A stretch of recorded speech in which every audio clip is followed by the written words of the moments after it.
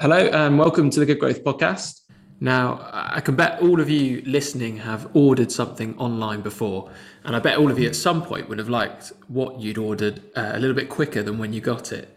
You may even already pay a subscription so you can receive next day delivery orders on demand, Amazon Prime probably being the most well known example. Businesses are well aware of this demand for their products and their services to be delivered to their customers much quicker, but this can come at a cost and hit profit margins. So, optimizing the last mile of your product's delivery is now a focus of many retailers and grocers alike. And with me to talk this through as an expert in the digital grocery market, we've got former chief product owner at Waitrose, digital director at Lidl, and now today is one of Good Growth's principal consultants, Alex Murray. Welcome, Alex. Good morning, Dan. Glad to be here. Good to have you on. This term, the last mile or last delivery mile, seems to have come about quite recently. What do we mean by that term, last delivery mile? And what is the goal of last mile delivery? I mean, essentially, we use it now to describe the final sort of customer delivery going from the retailer or the distributor endpoint to a consumer's house, home, work, wherever it's being delivered to. So it's not really the anywhere else in the supply chain. It's literally the last journey that happens as it leaves a retailer and makes its way into the hands of a consumer. So that's the term, the last mile. Then, more broadly, then, just give us an overview then of what the different types of delivery are usually available in online retail. What would we normally see? Well, there's historically been fairly limited choice. I think it's helpful just to remind ourselves that once upon a time, it was possible, of course, to go to your local shop in the village and order something from the butchers, and they would send it round, on a bike with a lad maybe once a week on a schedule, or you call up and order something, and that was quite normal. And then back in the sort of, I think started in the late 40s, mid 50s, obviously the introduction of in-store shopping that was self-service as opposed to being served at a counter became a concept. And generally, people loved this because it saved them time. They could choose stuff. There wasn't a massive queue. So that moved to kind of in-store, effectively the early days of supermarket shopping, was very revolutionary and indeed popular. And then obviously with the advent of the internet, so we're talking here kind of late 90s, and Tesco was probably one of the first, I think, if not the first UK grocer to bring in online shopping back in, I think it was 97. So we then started to get the opportunity to order goods online and have them delivered directly. That would be on a pre-scheduled kind of slot. And of course, that is still predominantly very, very common, particularly in the grocery space, to choose a slot in advance, and the delivery will come in a few days. Obviously, that timeline then shortened. So we started to get next day deliveries. And we're now in a space where same day delivery is quite feasible in urban areas, and we've now moved through into this sort of rapid delivery market, particularly in highly populated urban areas. And we shouldn't forget click and collect. It's not a delivery option, obviously, but it is still something that is important in the mix because it gives control to the consumer as to when they can get hold of those goods. So it'll be interesting to see how the sort of rapid delivery market impacts click and collect in the mix of options for customers getting what they want. But that's the sort of mix of different types of deliveries. But the pre-shot sort of slot booking option is fine for customers who aren't in a rush. And is still probably the most widely used one. Next day has been on the increase for several years, and there has been this explosion in same day and rapid delivery, particularly since the pandemic. Yeah, that's the interesting point here. I think the amount of same day delivery options, rapid delivery options that have suddenly started appearing, particularly if you live in one of those urban areas, you'll find that there's perhaps even up to half a dozen to choose from. Why do you think there's been this increase in the number of rapid delivery services? I mean, you mentioned the pandemic. Has the pandemic simply accelerated what was inevitably coming? I think to some degree, I mean, there's no doubt. Obviously, we saw online deliveries in general, spike during the pandemic rather predictably, and while that sort of slid back a little, I think it has opened up, that online grocery market in particular, and to a wider audience. I think the increase in sort of rapid delivery has been quite a long time coming, to be honest. So, I've certainly come across concepts going back as far as 8 to 10 years of people thinking about this, and the consumer demand definitely wasn't there.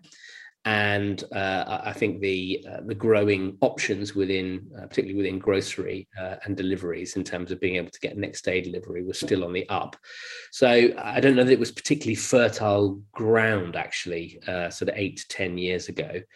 But consumer expectations change, and I think particularly since Amazon introduced, Prime and Prime Now, in particular, that possibility, I suppose, has been seeded within the consumer mindset that this is something that they could access. So I think that those are probably big contributing factors. Yeah, I suppose they're answering these questions of consumers of what if I could just get this in an hour, or maybe 30 minutes, or maybe 15 minutes. What are some of can you give us a few of those examples that we're seeing now, and what the differences are between perhaps different players in the rapid delivery market, and perhaps how this is differing and shaping by different industries as well? Yeah, I mean, there's fundamentally, I think there are two key areas that do kind of rapid delivery. The grocery space and the sort of FMCG space is a very big one. So people wanting or getting grocery items, or I should say items readily available from a large grocery store, for example, which does of course include non-food, I don't know, things like batteries, for example. So you've got the kind of food area, and then of course you've got non-food. But the really big players, obviously in non-food around rapid delivery, are really just Amazon and primarily Argos, who offer Argos Fast Track, which is a same day delivery service. So those are the key ones. There are some doing it in fashion. There's not quite as much demand for rapid delivery within the fashion world. But certainly, if you've run out of something, in your home and you need it kind of now, then that demand, I think, is slowly, it's not so much increasing, but the awareness that problem can be solved in a cost-effective manner is becoming more and more apparent to people. So an example was last night, we went to put on the dishwasher and we realized we'd run out of dishwasher tablets. I'm sure it's a very common scenario. So my option was I either have to at 9 o'clock, put on my coat and my shoes and go and find probably a very overpriced dishwasher pack from my local corner shop, or I have to get in the car and go and find a supermarket. But actually, I was able to go onto one of these sort of rapid delivery services and find some dishwasher tablets very easily. Oh, look, there's some other stuff here. Yes, I'll have a bottle of wine. I'll have some crisps. I'll get something for lunch tomorrow. And order it, and it turned up at my house in 13 minutes on a bike.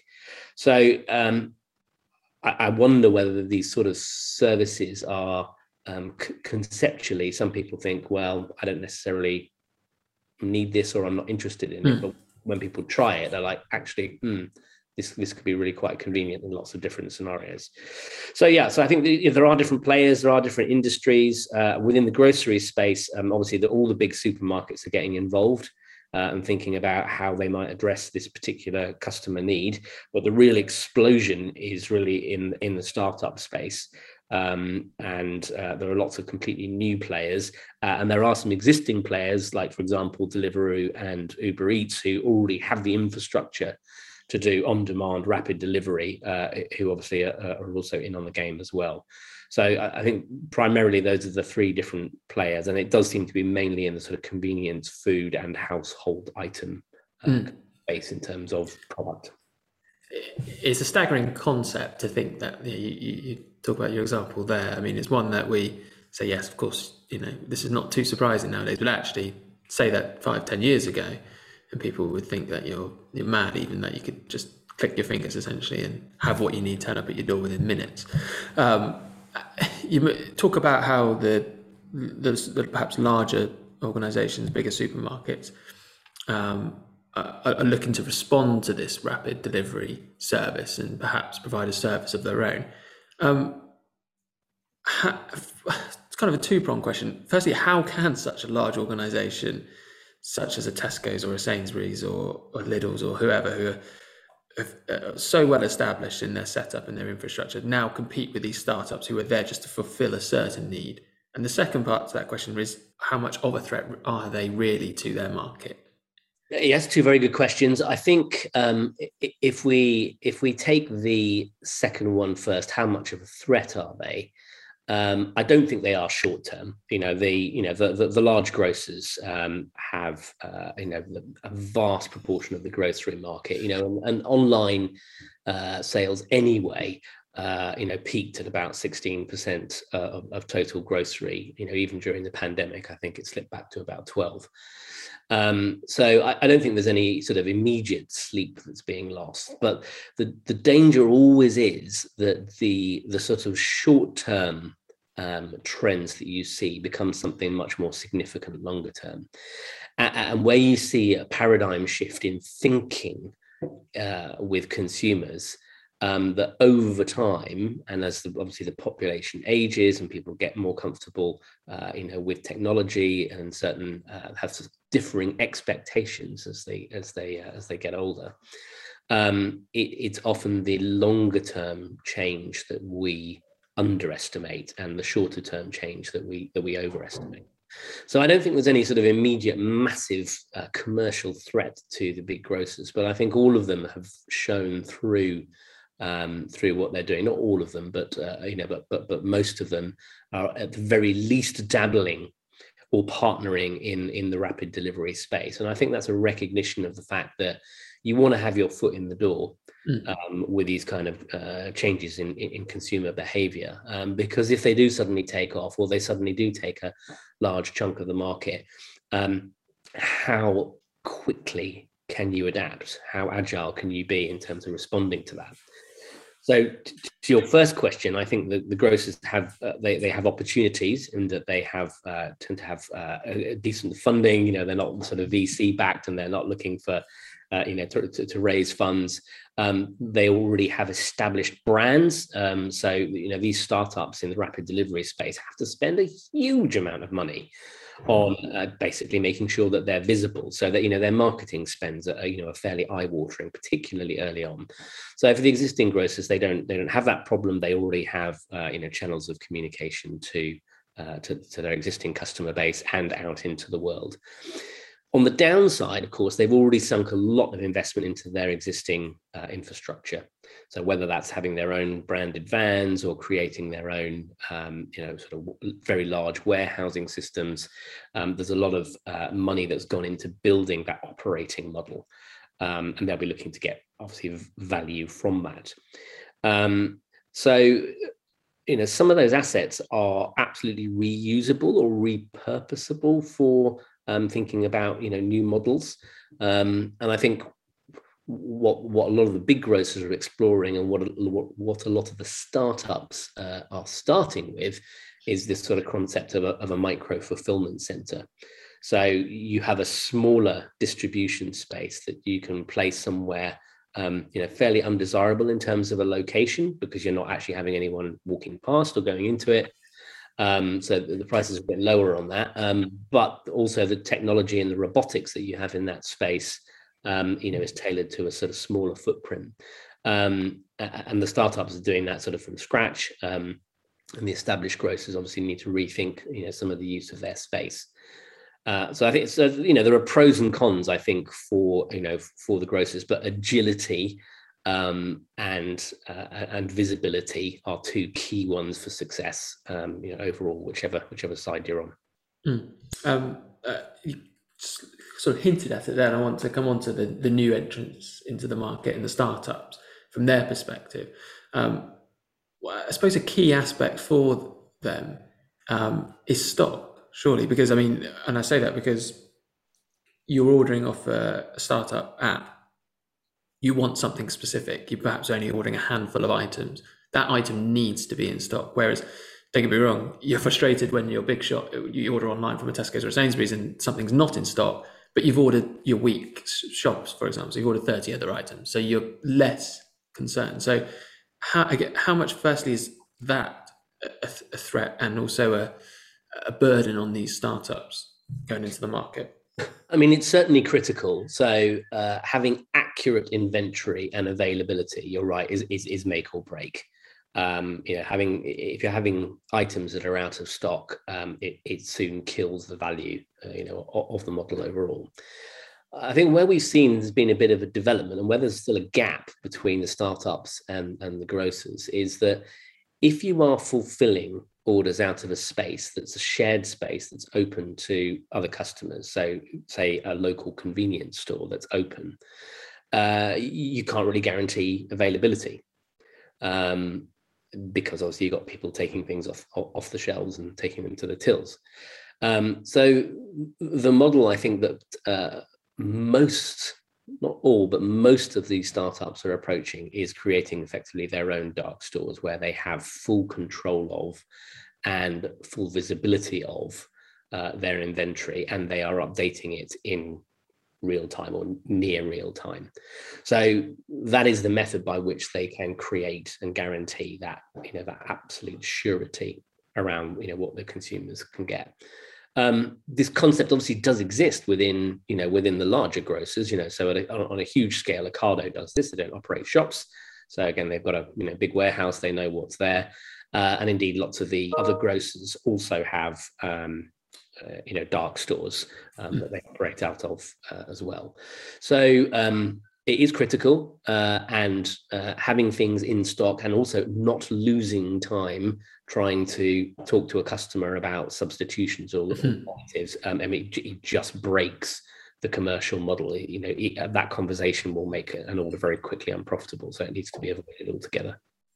You talked also about the huge marketing overheads that startups will have in order to establish themselves. How do they structure their cost models? Because, like you said, there's a huge expense there. How can they become sustainable? Well, there's one main factor and two main levers, essentially. So these models are rarely profitable at the outset, and usually their investors know this. There's a degree to which they have to scale in order to achieve the economy of scale, and find some path to profitability. Growth is very critical early on because you need a critical mass of customers in order to move along that path to profitability and get the scale. So a lot of the early investment is around marketing and visibility to drive volume. That's really important. When it comes to the underlying commercial model, there are two key levers, without wanting to oversimplify it, but essentially there are two key levers that these startups will use. One is that they will have control of and be able to influence the price of the products that are being sold. So effectively, they can add a markup to whatever the price of that product might be. So they can increase the product margin effectively. And the second, of course, is the delivery charge, which obviously offsets some of the cost of delivery and may even bring in a little bit of profit as well. So those are probably your two key kind of levers, and then you add on to that obviously volume and scale. And again, the large grocers have they can't really mark up their own prices, so they're a bit of a disadvantage there. You can get differential pricing in the market. So, convenience outlets, so your Tesco Express, your Sainsbury's Local, will generally have a higher product price than, the large format stores. So, it can happen, but the consumers only have sort of so much tolerance there. And then the delivery charges, again, the format of that and the economics of that are quite different, because on the rapid delivery model, you are effectively doing one maybe 2, possibly, three deliveries at the same time, but you might only be doing one. So, the cost is just that order. When you're doing, a big bulk delivery in a van that's pre-scheduled, you might be delivering 10, 20, maybe 30 orders all in one, one van and one hit. So, the cost model isn't complicated necessarily, but the big question is, to what degree can it be flexed? So, all of the current rapid grocery players, are charging somewhere between about £1 and £3 as their delivery cost. Some of them might offer free delivery when you get over a threshold, some don't. But if I look back 5-7 years, that delivery cost was nearer £5 to £7 for rapid delivery. And obviously that doesn't make a lot of sense. If you're ordering £10 of goods to pay £7 for delivery, you might pay 2. You probably would pay 1, for the convenience of it. So, I think the operating model has been optimized enough to be able to lower those delivery charges. And this is a really key point in the rapid sort of delivery market getting traction, is that those improvements in micro fulfillment centers and that kind of delivery model being optimized enough that those prices can be kept low enough that customers don't look at the product prices and go, this is a third more than I normally pay, and they don't look at the delivery cost and say it's disproportionate to the value of the order that I'm placing. So really optimizing your own internal or your own logistics is crucial then in being able to keep your own costs down, and then obviously deliver more appealing price points to the consumer. What about click and collect then? Does that just die out slowly? I think there's probably always a role for click and collect, although I've never forgotten. Somebody said to me once that click and collect only exists because a fast, convenient, affordable delivery option does not. And I guess fundamentally what's changed is that when you can order a rapid delivery to come to you in 15 to 20 minutes, and you can change the location of where that comes to, it does negate to some degree the need for click and collect, because actually you only order it when you need it. So, one might have had the scenario before where you said, oh, I've placed a click and collect order because I don't know, when I'm going to be in to take a delivery. But nevertheless, you still have to go somewhere to go and collect that order. So, your plans can't change to the degree where you can't go and collect your click and collect. With rapid delivery, because it's pretty much instantaneous, there just isn't that sort of gap between I need something and when I'm going to get it. And so, I do think it makes click and collect less interesting. That said, click and collect is far more common for other verticals, particularly outside of the grocery space. Grocery click and collect is still pretty low compared to other verticals like fashion, for example, where it's much more common. So I think over time, if these increase, then that could be a lessening that we see in the click and collect demand. It is worth saying, however, that the rapid delivery services still only work in urban areas. Both from a commercial, cost perspective, but just practically, you can't very easily do a rapid delivery if you're miles away in the country. Yeah. So I think there will always be a role for click and collect. It will remain convenient. How high that demand remains for click and collect in urban areas, I think, will be interesting to monitor. Yeah, 10-minute delivery in the Outer Hebrides probably not coming just yet. Probably not coming soon. No. But you never know. I have a final question, and perhaps puts you on the spot slightly with this one, but what social and behavioural changes do you see this sort of last rapid delivery driving in us? Well, I think the first thing to observe, and I've seen this with online sort of grocery in general. If you look back, 10 or 15 years, the there's always a, dare I say it, a generation of people who say, I don't see the need for it. I don't think it'll ever take off. But quite often that's just because they don't have a need for it themselves.